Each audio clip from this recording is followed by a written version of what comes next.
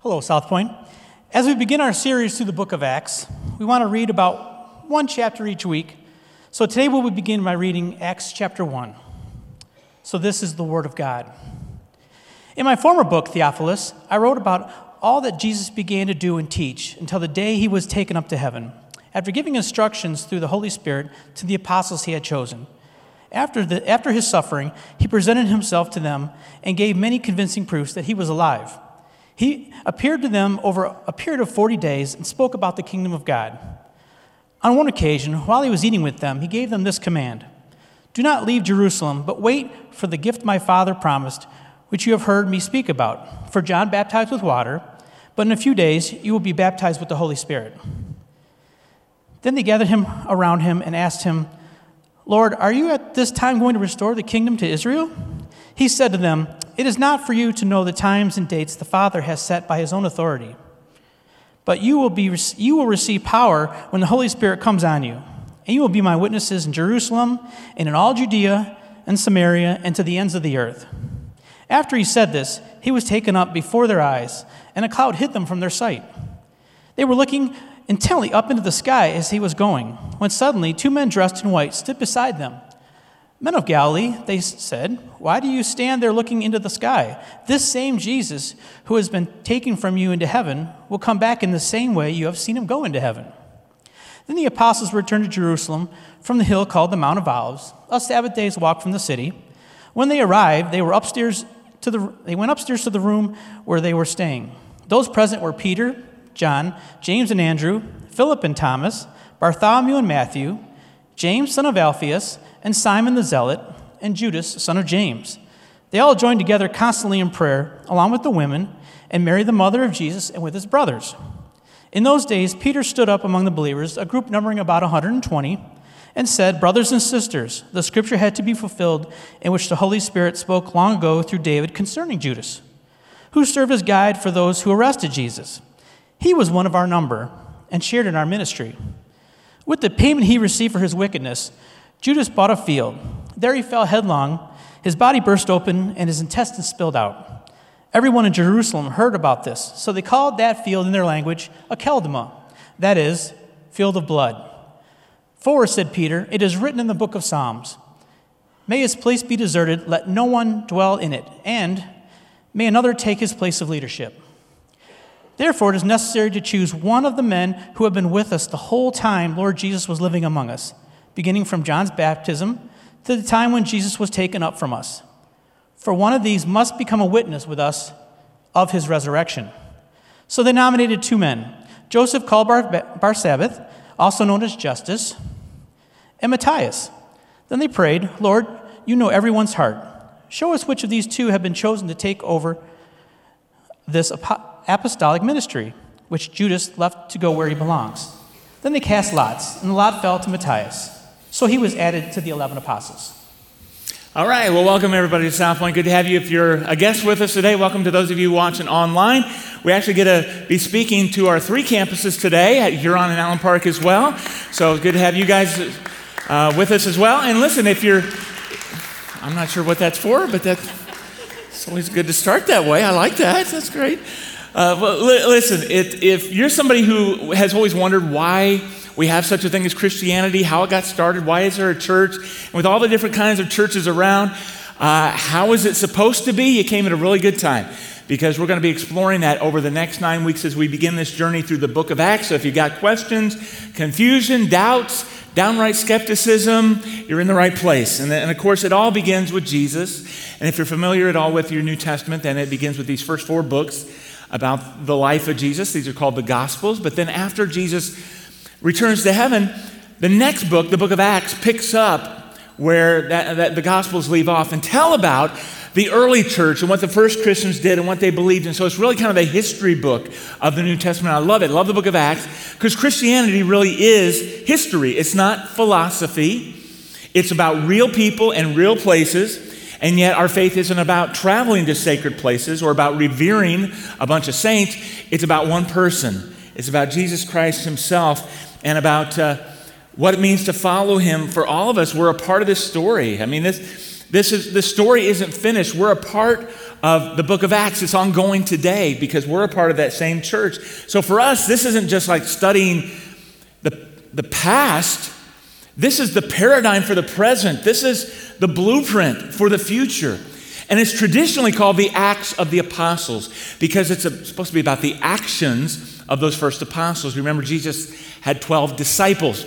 A disciple is a learner, a follower, right? But when he sends them out, they become apostles because that's what the word apostle means. Somebody who is sent out. But it's more than just the human action of those apostles. It's really about this one person who appears throughout the whole book of Acts, the one person who holds the whole story together. It's about Jesus. And it's really about him working through the apostles by his Spirit. And so really we might call this not the Acts of the Apostles, but the Acts of Jesus and the Spirit. See, because Christians, we believe in what's called the Trinity. We believe that there is one God in three persons, Father, Son, and Holy Spirit. And Jesus the Son sent God the Spirit to carry out his work. Because when he was on earth, Jesus was in this physical body. He did his ministry through that body. But after he left, it was a Spirit who carried on his work through his spiritual body, which is called the church. And the church that we're a part of today is empowered by the same Spirit that empowered Jesus. So check this out. One of the earliest accounts about Jesus of Nazareth, his life, death, and resurrection, was written by a man named Luke. We know it as the Gospel of Luke, but Luke continued the story in a second volume, called the Book of Acts, and it's all about what Jesus continued to do after his resurrection. Acts begins with the disciples who are hanging out with Jesus, who's just come back to life, which is mind-blowing to imagine. And then for weeks, the risen Jesus kept teaching them about his upside-down kingdom, the new creation that he launched through his death and resurrection. This is exciting stuff, and the disciples are ready to go tell the world. But then Jesus tells them to wait and to stay in Jerusalem until they receive a new kind of power so they can be faithful witnesses to Jesus and his kingdom. Then he says that their mission is going to begin in Jerusalem, then move out to Judea and Samaria, and then from there out into the nations. It's like a roadmap for the whole book of Acts. All right, so that's what we're going to be doing over the next 8 weeks. This week and the next 8 weeks, we're going to go through those first chapters of Acts. That's going to take us up to Easter. And really these first few chapters only cover the first 5 years of the church. That tells us what they did and what they believed. And it tells us about the incredible launch of the church and how the Jesus movement spread and they witnessed all these miracles and the gospel's proclaimed and the first baptisms take place and they stand up to the first persecutions and bury their first martyrs. So we're going to see a lot of firsts going on here. Now it's after chapter 8 that the action shifts to Paul the apostle. He's the missionary who goes on all those journeys. And who does he take with him? He takes with him Luke. Dr. Luke was his friend. And how many were here a couple years ago when we went through the entire book of Luke? Let me see your hands. Yeah, a lot of you. You remember Luke was not one of the original 12 apostles. He was more like a historian. He interviewed the eyewitnesses and wrote it all down for some unknown Christian named Theophilus. And so it's the same Luke right now who's writing the book of Acts. And in the first part of Acts, again, he's not there to witness everything firsthand, but he interviews all the witnesses. Now that changes halfway through the book. He starts switching to the pronoun we. We did this and we saw that because he is now part of the action himself because he's traveling around with Paul. So what he's saying here is, look, I wrote my first volume, Luke, about the things Jesus began to do and teach. And now in my sequel, volume 2, book of Acts, I'm writing about the things Jesus continued to do and teach through his Spirit, through the apostles, all right?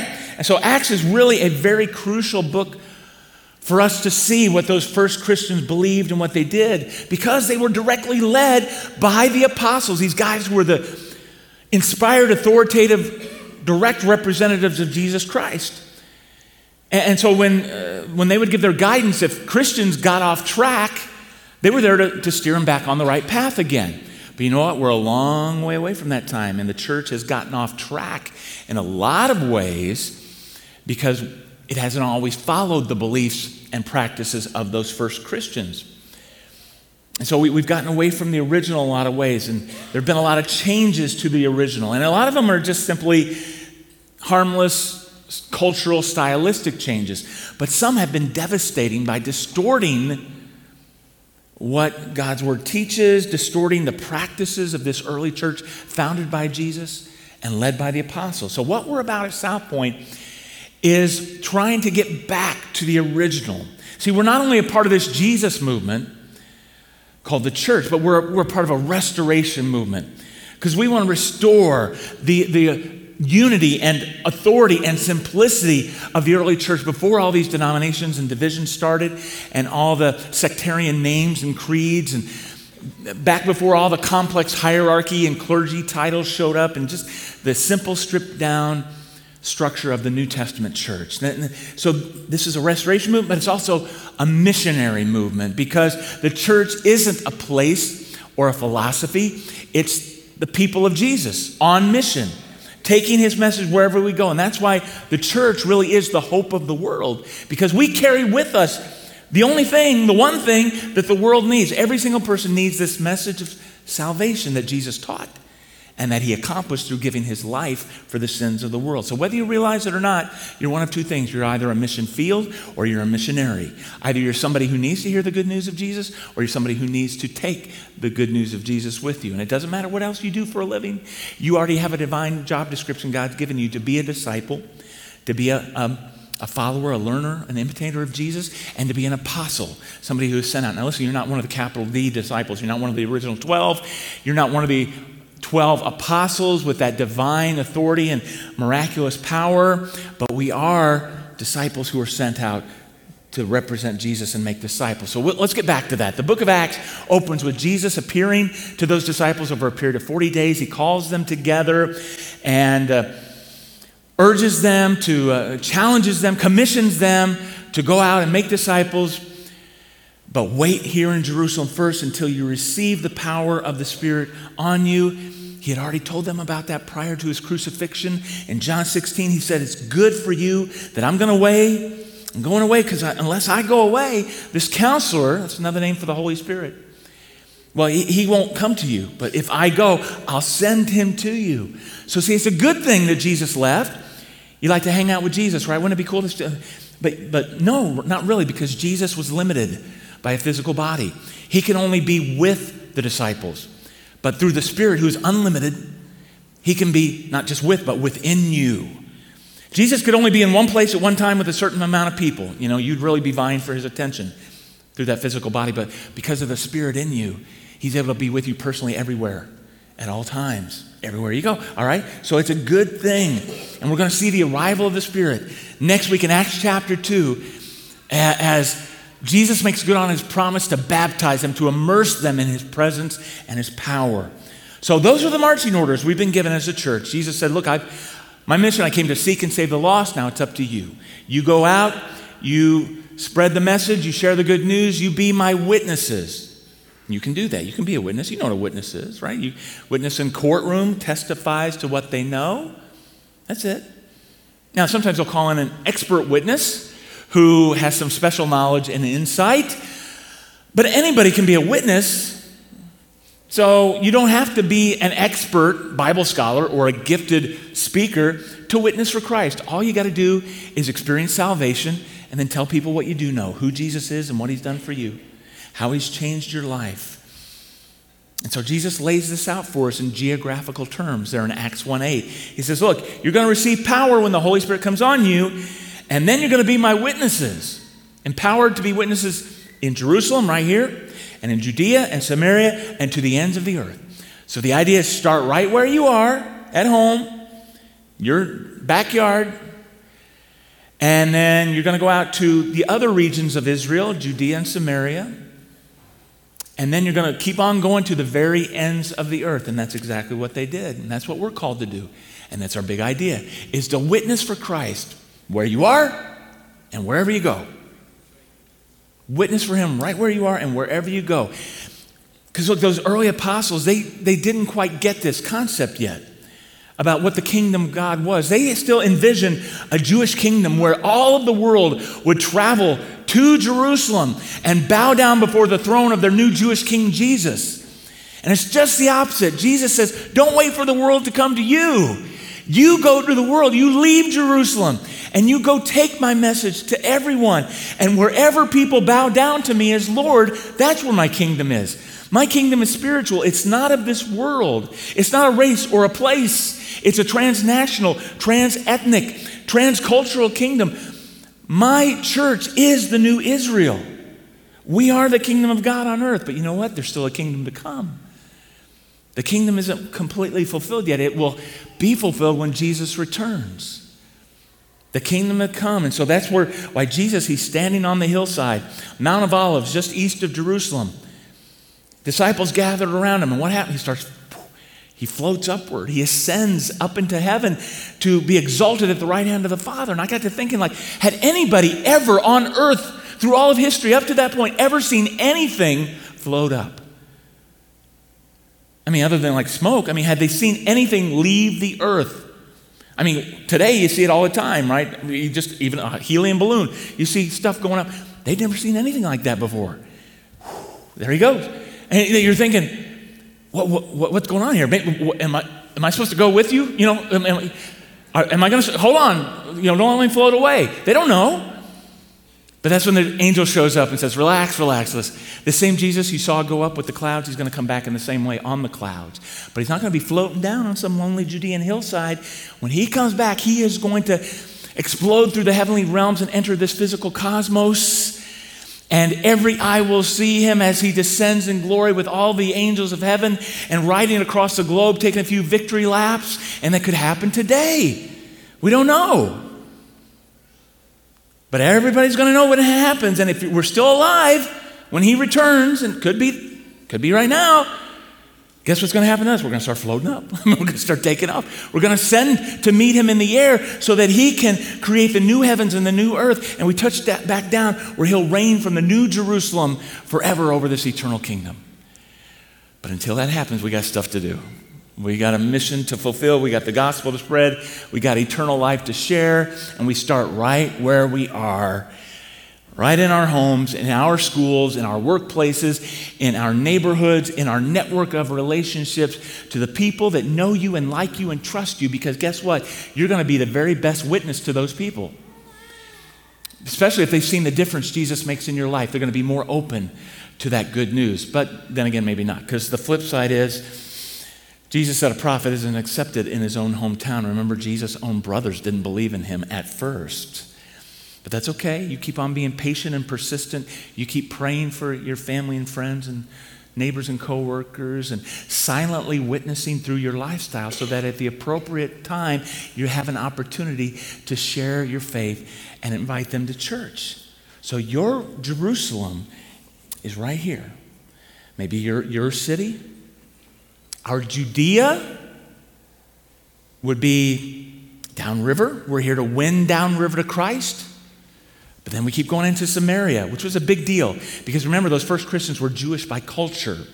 Samaria was part of Israel, but it was very different culturally. It was very religiously and ethnically mixed.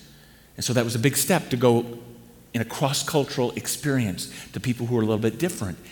And the same thing happens for us today. There are people who are nearby us, but may be culturally different. I mean, it might be for you going into Detroit or going into Mexican Town or going into Dearborn with so many Muslims. And in fact, for those of you who serve every year at Detroit Patton Park Bless Fest, you have all those cultures come together in one place at one time. And that's our Samaria, okay? But the disciples also are to go to the ends of the earth. Get this, to all the non-Jewish Gentile people. Whoa, that is a huge deal, because up until then, the Jews weren't supposed to mix with Gentile peoples at all. And Jesus says, no, you take it to them too. And they didn't get that. Because they didn't do it at first. It took them a few years to figure out, we're supposed to go to the Gentiles. They don't do that until Acts chapter 10, and God has to do a miracle to convince them to go. So though it's not recorded in the Bible, we do know that the disciples spread out over the world. I mean, here in Acts chapter 1 is the last time we ever see a lot of these disciples, we never hear their name again. That's it. But tradition tells us that they went. That we know Peter went to Rome. Thomas, well, he went to India. Simon, he went to what is now Britain. Bartholomew went to Persia. Matthias went to Ethiopia. Paul wanted to go to Spain. All of the disciples went somewhere, and all of them, except for John, died violently at the hand of persecutors. They fulfilled what the word witness literally means, because it comes from a Greek word. Witness is martus. And you hear what English word we get from that, martus? Martyr. Yeah, they'd go out and they'd witness and they'd get killed for it. And I wonder if we would be willing to be a witness for Jesus if it really cost us like that. See, many today think missions is a horrific idea, that it's rude and arrogant and offensive to try and convert somebody to your faith, to get them to leave their faith or whatever they believe to adopt your faith. I mean, it's even worse if you insert yourself into another culture and impose your religion on them like you're some sort of imperialist, colonialist, saying that my way is better than your way. How dare you do that? And with Christians, you just need to leave people alone and keep your faith to yourself. And I know that's the way a lot of people think, because we saw it last November. Did you see this news story about the young missionary man in his late 20s who went to this remote North Sentinel Island off the coast of India to share Jesus with the tribesmen, and they killed him for it. And much of the world celebrated his death, that he deserved it, because he was just another crazed, invading zealot missionary who shouldn't have been there anyway. He got what he deserved. That's the way much of the world thinks about missionaries. But I tell you what, to me, he's another in the long line of martyrs. There's a backlash against missions today, even among many Christians. And it's so disheartening to see this news story that came out this week about a poll showing that half of American millennial Christians believe that it's wrong to evangelize. You hear that? Half believe it's wrong to share your faith with somebody else in order to get them to share your faith, to adopt your faith. Because look, we shouldn't be doing that, because you shouldn't criticize anybody else's beliefs. I mean, you do you and I'll do me and we're all good. And it's just so sad that in this, it's not just millennials either. It's a lot of Christians who think in this age of pluralism and diversity and a misguided notion of what tolerance is, it's just a profound misunderstanding of who Jesus is and what the gospel says. Because look, we believe the very best thing you can do for somebody is to share the good news of salvation with them, because we want them to go to heaven too. I mean, if we really have the best news in the world, how can we not share it?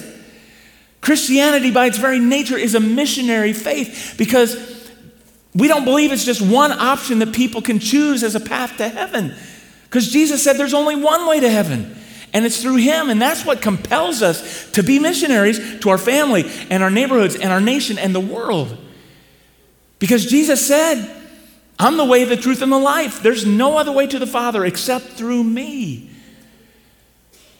And if he said that, if that's true, then that leaves us no option.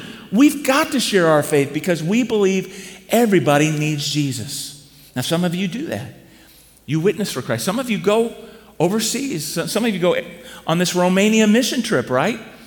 But if you don't go, if you're not able to be a missionary somewhere else in the world, many of you support missions through your giving. That's what we did last weekend, our celebration of generosity. And we were encouraging you to give every dollar that would be given last week. None of it would go here to South Point or locally.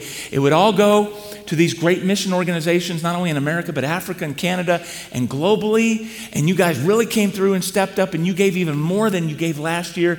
You gave over $64,500 to missions. And that's something to be celebrated. That's an awesome thing. How many people will be reached by that? And I'm also excited to tell you that in 2 weeks, we get to talk to you about a new way that we're going to be able to give and bless our own local community that's very different and unique, all right?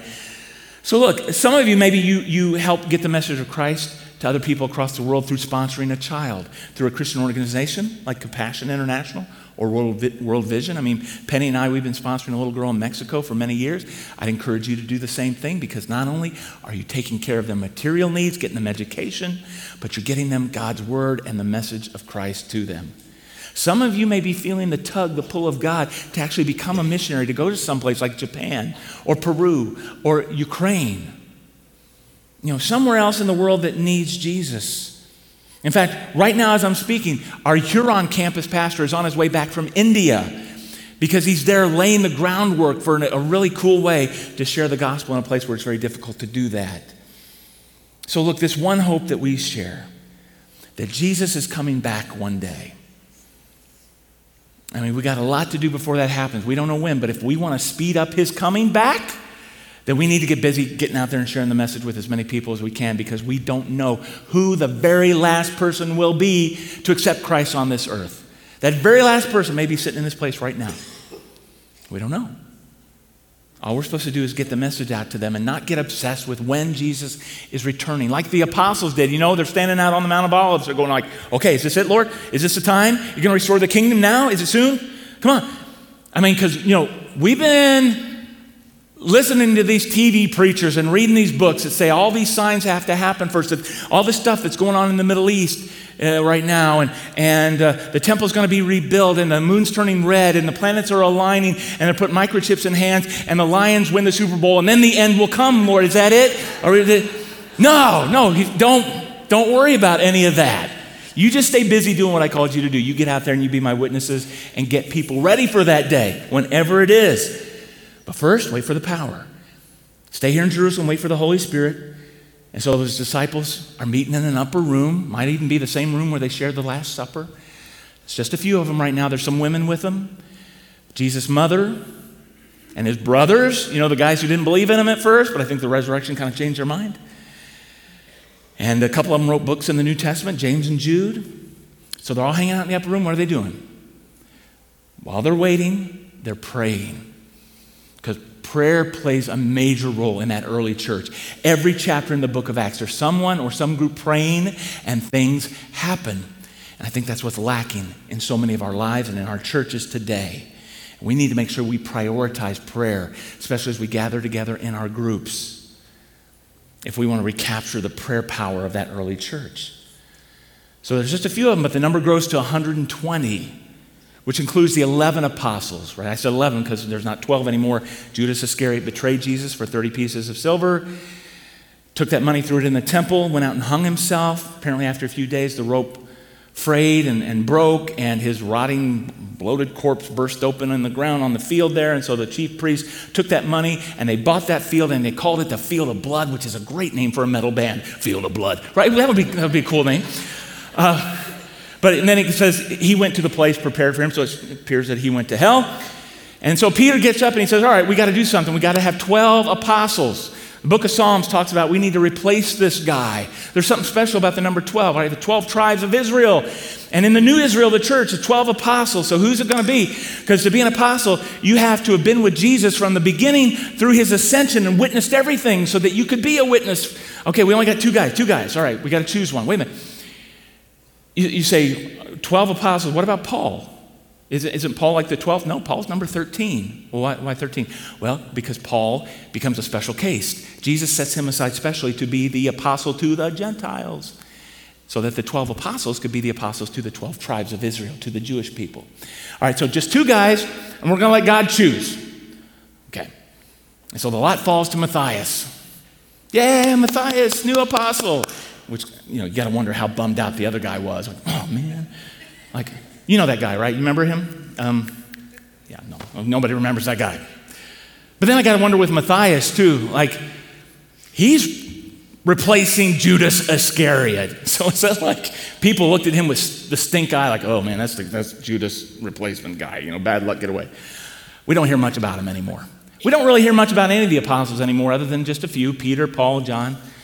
Because the emphasis isn't on those apostles, it's on the mission, it's on the Spirit. And the truth is we're all apostles, small a, not capital A apostles, but we're small a, because we've been sent out to be his witnesses. We're part of this epic cosmic story of redemption, God's rescue mission of humanity. And he sends us out to lead people to the one who is the way, the truth, and the life, the one who overcame sin, death, and the devil. And it began with 120 people, which is about how many people South Point started with. I got to thinking back when Penny and I started it, we gathered just a few volunteers, and after a few weeks, we ended up with just a little bit over 100 people. But look over the years how it's grown, how God has blessed. We have people meeting in 3 locations, watching online, and that's a good thing, to grow. Because with 120, they had to outgrow that upper room. There wasn't space for 120 people. But there had to be some who were saying, but we like our small upper room church. It's so cozy and comfortable, and we know everybody. We don't want to grow. No. That's not the mission of the church. to stay small and know everybody. It's to reach the world. And that means that's going to grow, and you're going to outgrow your small little upper rooms. And not everybody's going to know everybody, and that's a good thing because that means we're accomplishing the mission. Look, we can never allow ourselves to become this little inward-focused holy huddle.